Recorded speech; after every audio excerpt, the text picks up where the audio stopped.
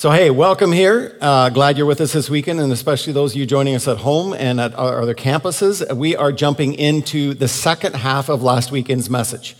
So you'll remember last week, those of you who were here, and if you weren't here, why weren't you here?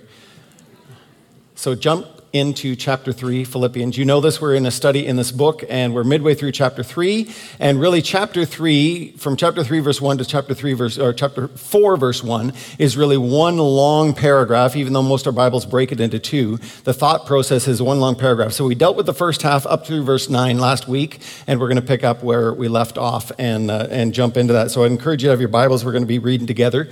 And I'll just tell you up front, this is really a meat and potatoes type of a message. There's not a lot of fluff. There's not a lot of filler in this thing. It is just good, old, solid Bible teaching. And it is basically a challenge from the Apostle Paul that says, run the race, eyes on the finish line, no looking backwards, finish well. That's really what he has to say in this text. And so if you get that theme, then you've got the theme of the text.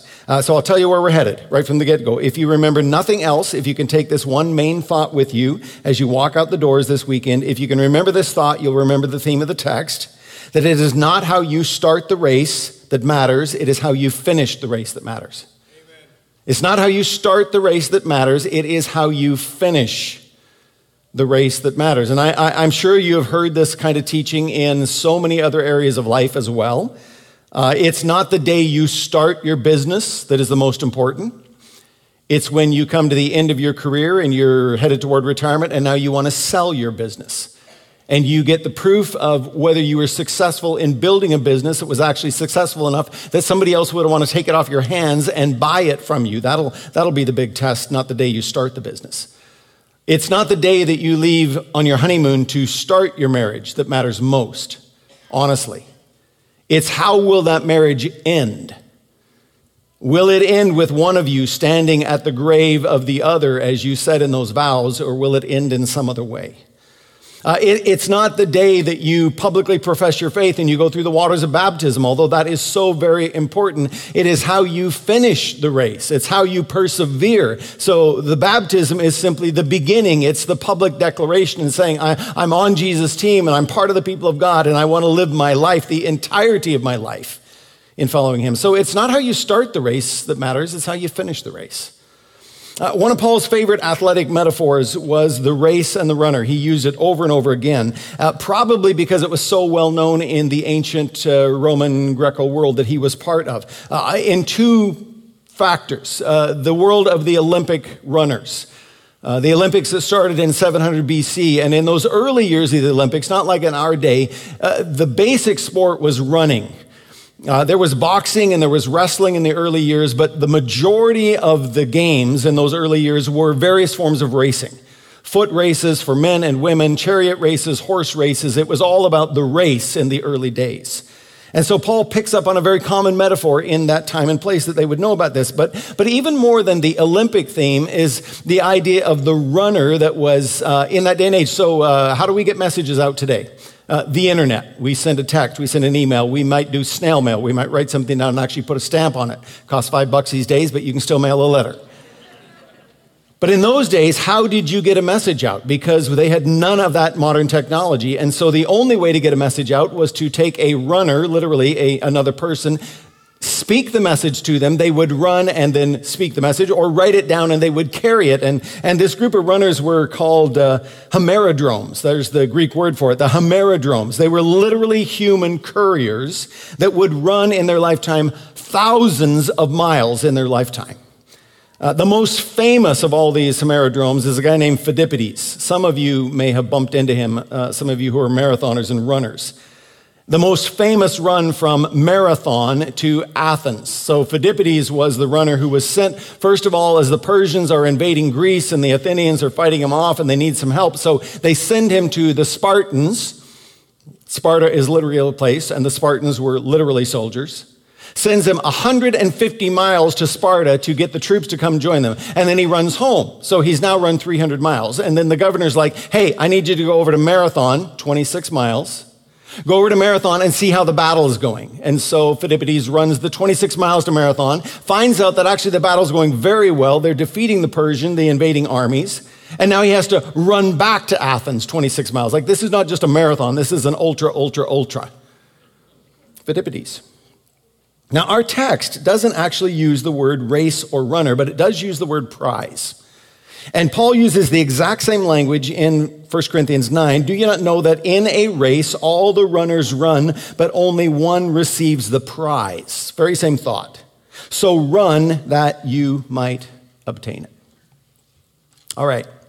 I could prime the pump for our discussion and give you a few things to think about. What is it that you are chasing? What are you chasing? What race are you running, if you wanted to have a philosophical discussion about your life? And what prize is at the end of your race? Or if I were to grab an illustration from Stephen Covey, imagine that you walk into a funeral.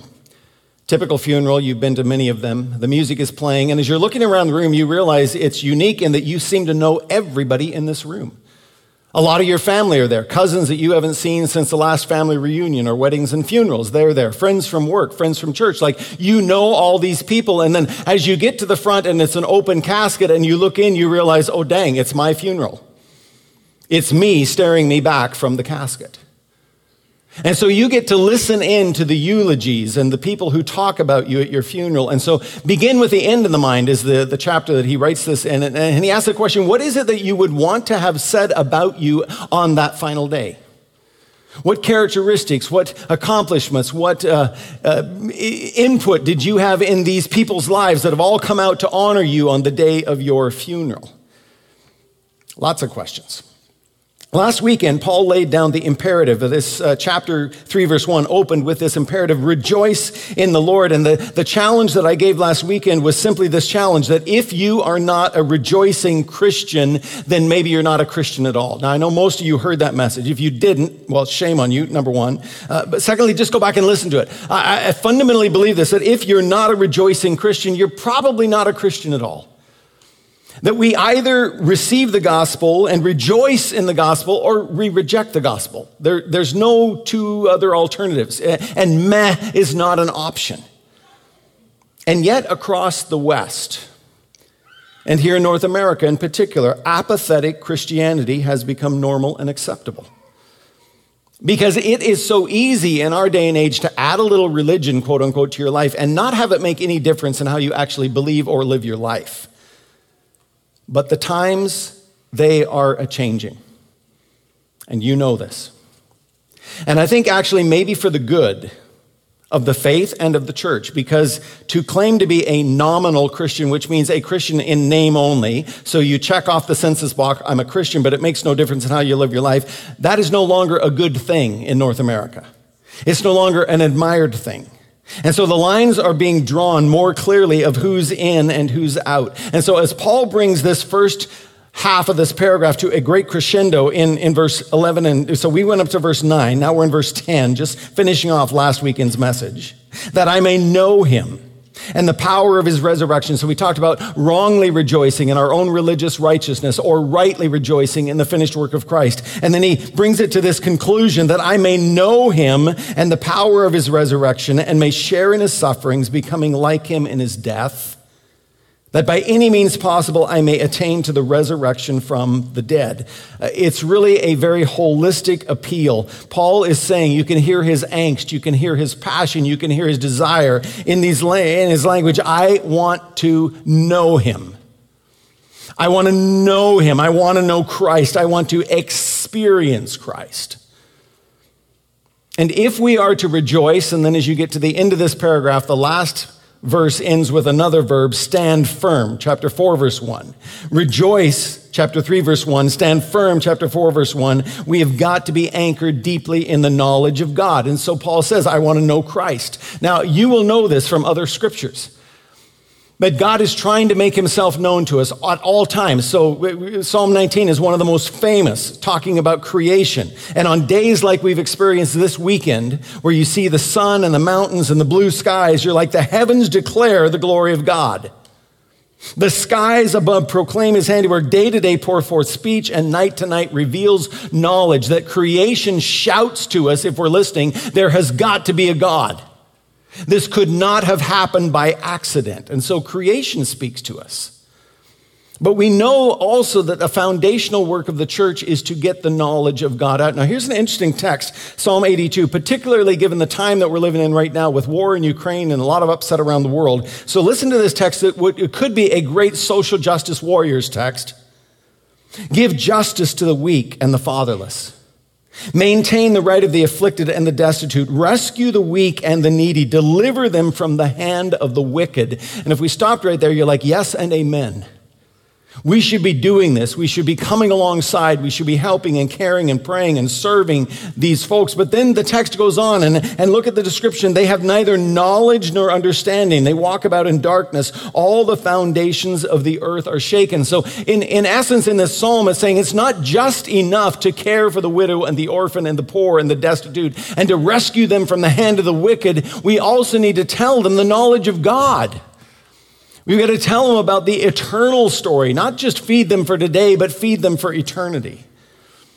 And there's a great rebuke in Hosea chapter 4 where it says this, the Lord has a controversy with the inhabitants of the land. There is no faithfulness or steadfast love. There is no knowledge of God in the land. There's swearing, lying, murder, stealing, and committing adultery. They break all bonds and bloodshed follows bloodshed. Therefore, the land mourns and all who dwell in it languish. And then God summarizes it with this statement, my people are destroyed for lack of knowledge. Lack of knowledge. So the scripture is filled with this thought. Be transformed by the renewing of your mind. So when Paul says, I want to know Christ, I want to know him in the fellowship of his suffering. His prayer at the start of this book, chapter 1, verse 9, that you would grow in your depths of knowledge, that your love would abound more and more in knowledge and in discernment, that we should grow to be men and women of the word, men and women of the book. But friends, I need to tell you this, knowledge alone, head knowledge alone is not enough. Because there are a ton of people in our world, a ton of very smart people in our world who know a lot about God, but don't actually know God at all. Stephen Prothero is a guy that I have quoted many times before. If you want to know anything about a world religion, he would be a great speaker to call. He holds a PhD in religious studies, and he teaches comparative religions at Boston University. If you want to know about Christianity, Islam, Buddhism, Judaism, he knows it all. He's written books on it. And even his take on Christianity is quite accurate and quite good. And yet it has not taken root in his heart. It's all just head knowledge. And he self-describes himself as spiritually confused. You're like, the guy knows probably far more than most of us in this room, and yet he's saying it hasn't taken root. I'm still confused about all these things. Or the University of Toronto prof, Jordan Peterson, so well known across Canada in these days. Clinical psychologist, and if you listen to him, if you read his writings, you will know that this guy quotes more scripture than most pastors quote on an average weekend. And yet he would say he's intrigued by Jesus, but he isn't yet there. Hasn't placed his faith in Christ. So I would say to you that knowledge alone is not enough. And that's what Paul is saying. I want to know him. Know him in the sense of I want to experience him. My heart has to be engaged or I'm dead in the water. My head knowledge alone is not enough. Last week we talked about that 18-inch conversion, right? To get it from your head down to your heart. I want to know him. And the power of the resurrection, I want to know the things that move the heart of God. I want to walk in a supernatural experience of God. I want to know the same power, he says, that Christ exerted when he walked out of the tomb alive. Resurrection power. I want to know that. Interesting. He uses a word, the Greek word, I'll put it on the screen, dunamis, because it's transliterated into English, and you can literally see the English word in the Greek word. I want to know the power of the resurrection, the dunamis. We get dynamite from that very same word. And you're like, how often have I thought about my experience with Christ in that sense, that there literally is power, there's dynamite within me, that God has placed his Spirit in us. And so we've got to ask some questions. Are we truly experiencing a Holy Spirit-filled life and the power of God in our daily lives? And you will know that Christianity has often swung like a pendulum between two polar extremes. So on one end is dead, dry orthodoxy. It's true, it's accurate, it's great theology, but it's as boring as crazy. And on the other end is wacko charismania. You know this? Somebody say an amen. Yes. Charismatics. There you go. Some call it the war between the Word and the Spirit. The Word on one hand, the Spirit on the other side. And yet, if you're reading the Scriptures, you will know that no dichotomy like that exists in the Scriptures.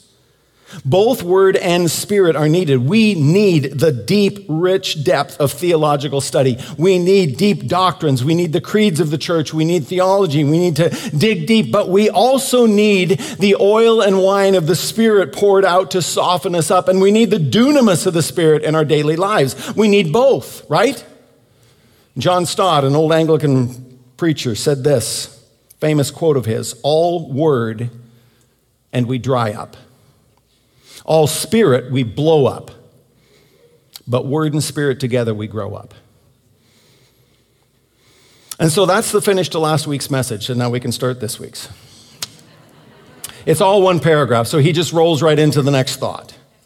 We're picking up now at the end of verse 11 and going into verse 12. But the challenge is this: keep running the race, finish well, stand firm. In other words, it is not how you start the race that matters, but it is how you finish that matters. That is what he's getting at. And there is no question that the Apostle Paul is on fire for the Lord. He is white hot. There's no question about this. His willingness to step into any and every situation and to endure incredible opposition. Even remind yourself, this letter is being written from prison. He's been in prison for over 2 years in Caesarea. He's now in Rome, where he spends another 2 years in prison. And somewhere in that 4-year period, he's writing this letter of rejoicing from prison. In Corinthians 11, listen to this recounting of what he has endured. He says, 5 times I've received at the hands of the Jews the 40 lashes less one. 3 times I was beaten with rods. Once I was stoned, in the biblical sense of the word. 3 times I was shipwrecked. A night and day I was adrift at sea, on frequent journeys, in danger from rivers, danger from robbers, danger from my own people, danger from Gentiles, danger in the city, danger in the wilderness, danger at sea, danger from false brothers. In toil and hardship, through many a sleepless night, in hunger and thirst, often without food, in cold and exposure. And apart from all other things, there's the daily pressure on me of my anxiety for all the churches. This is Paul's life. And you're like, nobody could endure that kind of suffering without an eye onto some greater prize at the end, right? And so in Romans 8, he talks about it. He's like, "For I consider that the sufferings of this present time are not worth to be compared with the glory that's going to be revealed in us." And in that context, it's really interesting. He calls these things light and momentary afflictions. And I'm like, what kind of a freak are you, Paul? Like, you read that list from Corinthians and you go, he endured like beating 39 lashes 5 times? A lot of people died from just one of those. Stoned and left for dead, shipwrecked, all these things he said. And he's like, but these are just light and momentary afflictions in light of what's coming. And so as we read on in this text, we see Paul's humility. It just jumps off the page at us. Verse 12, "Not that I've already obtained this, or I'm already perfect, but I press on to make it my own because Christ Jesus has made me his own. Brothers, I do not consider that I have made it my own." So just press pause there. It is so opposite from the look at me culture that we live in. Paul is like, I'm not blowing my own horn here. I am well aware that I have not yet arrived. And having just looked at those passages that we read just a moment ago, his sufferings and his endurance, and knowing what we know about the Apostle Paul makes this statement even more amazing, because if anybody in the New Testament might have been held up as an example of mature faith, somebody that we should look to and go, woohoo, Paul's the hero. And yet 3 times in the negative, he says, I'm not there yet. I'm not perfect. I haven't yet grasped the prize. And what it points us to is that this transformation that happens as we get closer and closer to Jesus. That as we get closer to the Lord, the more we know of him, the less we think about ourselves. As John the Baptist said, he must increase, I must decrease. That is, he increases in value and focus and attention. Our lives literally fall into the backdrop. Our aim becomes more and more and more to make much of Jesus, and we stop talking about both things, our great sins and our great accomplishments. We stop talking about ourselves entirely. It's not that I was a really great sinner and he saved me, or I was really righteous and he saved me. No, it's like Jesus. Jesus becomes our focus.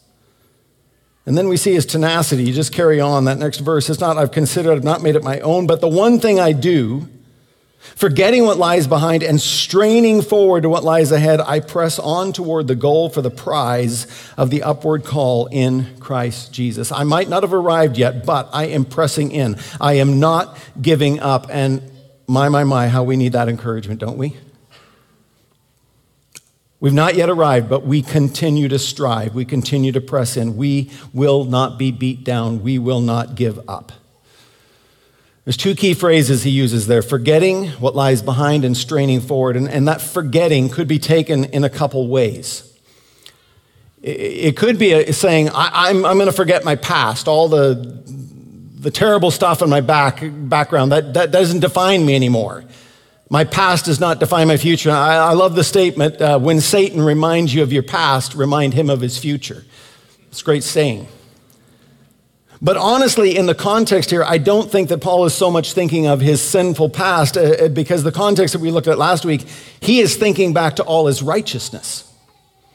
When he recounted all the things that he had on the pride side, on the balance sheet, that he could say, Hebrew of Hebrews, born of a tribe of Benjamin, circumcised on the 8th day, a Pharisee, and all those accomplishments. And he's like, so all of my very best, I count them as rubbish. I put those ways behind me. I'm forgetting about all my righteousness. So it doesn't matter if I was born into a Christian home and been in church my entire life and loved Jesus my entire life. So what? Forget about all that. Eyes forward, looking on Jesus. And so that second is straining forward. And I use the word tenacious because it is a really good word. For the Greek word is to press and to strain. And if you look at its translation in other texts, it will say the persecution or the chasing after, or literally the hunt. That's an interesting thought, the hunt. And he says here, I am pressing in to grab hold of him because Christ has already grabbed hold of me. Did you see that in the context? I'm pressing to get a hold of him, but he's already laid hold of me. And it's an echo back, of course, to chapter 1, verse 6, that he who began a good work in you is going to carry it forward. Now, you might be saying, press into what? What's the goal? What's he looking at? Well, just go to the end of the paragraph in verse 21 and 22. He gives us the site where he's going. But our citizenship is in heaven. And from it we await a Savior, the Lord Jesus Christ, who will transform our lowly body to be like his glorious body by the power that enables him to even subject all things to himself. This is where I'm going. I'm living in light of that day today. I'm living all of my todays in light of that day. And my eyes are on that prize, that my citizenship is in heaven. That is my true identity. And regardless of what country on the earth I come from, that's not my true identity. So I'm not first a Canadian or a Korean. I'm not first a Ukrainian or a Ugandan. My citizenship is in the coming kingdom of God. And living here on earth, I live like an exile. Now, it might be that I've got my landed immigrant papers and I have to pay taxes and I have to go to work and I have to do all those things. Like, I've got to do life here. But my homeland is beckoning me. I'm living for another time and another place. And friend, I got to remind you this. If you are following Jesus, this is not your homeland. And stop trying to make it your homeland. Stop trying to think that if we could somehow fix this culture, if we could just get the right people in parliament and on kind of stuff, this is never going to be our home. And as good as it might get here, it still will not be our homeland. Our citizenship is in heaven, and our eyes should be there. It is our ultimate destination, and we are to be pressing forward. Now, you know this inherently, that the men and women who make it to the Olympics, or even the men and women who excel to the level of competitive professional sport, and it doesn't matter what it is. It can be figure skating, boxing, golf, curling, for goodness sake, or even bowling. These men and women are dedicated to their art. And so we go back to that Corinthians text, and Paul reminds them, every athlete exercises self-control in all things. We know this. To win at that level, they do everything to win at that level. They do it to receive a perishable wreath, but we an imperishable. So I don't run aimlessly. I don't box as one beating the air. I discipline my body. I keep it under control, lest after preaching to others, I myself should be disqualified. Some of the older translations, some of you might even have one with you today, it says, I beat my body. That's an interesting phrase. I beat my body. Or the Darby translation says, I buffet my body. As a kid, I read that, I thought it said, I buffet my body. And I'm like, that's awesome. I love to buffet my body. No, it's I buffet.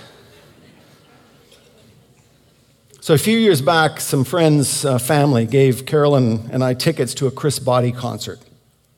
And he has got to be, hands down, one of the best jazz trumpet players alive in our generation. And it was at the Orpheum Theater in Vancouver. It was unbelievable. The music just, you almost start weeping the moment the music starts. The hair goes up on the back of your neck. And we had good seats. We had good sight line. The music was awesome. But what was interesting, in the middle of that concert, he did something I've never seen an artist do. He laid down his trumpet and he sat down on the edge of the stage. And he's like, I need to talk to some of you young adults in this room who want to be where I am right now. He says, I know at every concert I play, there are budding musicians sitting in the crowd. And it was interesting, some of them even had their instruments with them because I guess in his concerts, he will sometimes call people up to the stage, come join me. So they bring their instruments with them, hoping that he'll call them to the stage. And he went on for about 10 minutes. And honestly, it was really a bit of a smackdown to these young adults. Because he said, you might want to be where I am, but my question is this, are you willing to do the hard work to get here? Because when you see me on the stage like this is this much of my life. And the rest of my life are the thousands of hours of practice and the daily hours, even 8 and 10 hours, even today in his 50s, that he continues to practice his art. And basically what he was saying to the young adults, but of course all of us in the audience, that if you want to be good at your craft, then you better be prepared to work your butt off. And so Paul says, I'm straining forward. I'm putting effort in. And from here on out, the text is really pretty simple because what we hear is an invitation and a challenge. He basically says, those of you who are with me and mature, you get it. The rest of you will catch up in time, so just follow along there. Let all of us who are mature, verse 15, think this way, and if in anything you think otherwise, God will reveal that to you also. Only let us hold true to what we've attained. Brothers, join in imitating me. And keep your eyes on those who walk according to the example that you have in us. For many of whom I've often told you and now tell you, even with tears, walk as enemies of the cross of Christ. Their end is destruction. Their God is their belly. They glory in their shame with their minds set on earthly things. Those of you who are mature, he says, are going to track with me already. The rest of you will catch up eventually.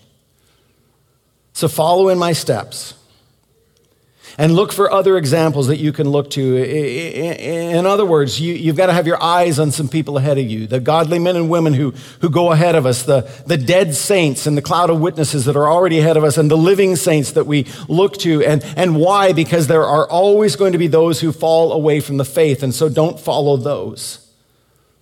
Instead, look to good and godly people ahead of you. And it's a question that every one of us should be asking, who is it in our life that we're looking to? Who are the heroes of our faith that we look to? And we know that they're not perfect. They're fallen men and women just like we are. But we can look at their life as an example. They're finishing well. They're tracking with the Lord. And we emulate their faith. That's why I encourage you so much to read the great biographies of godly men and women who've gone ahead of us.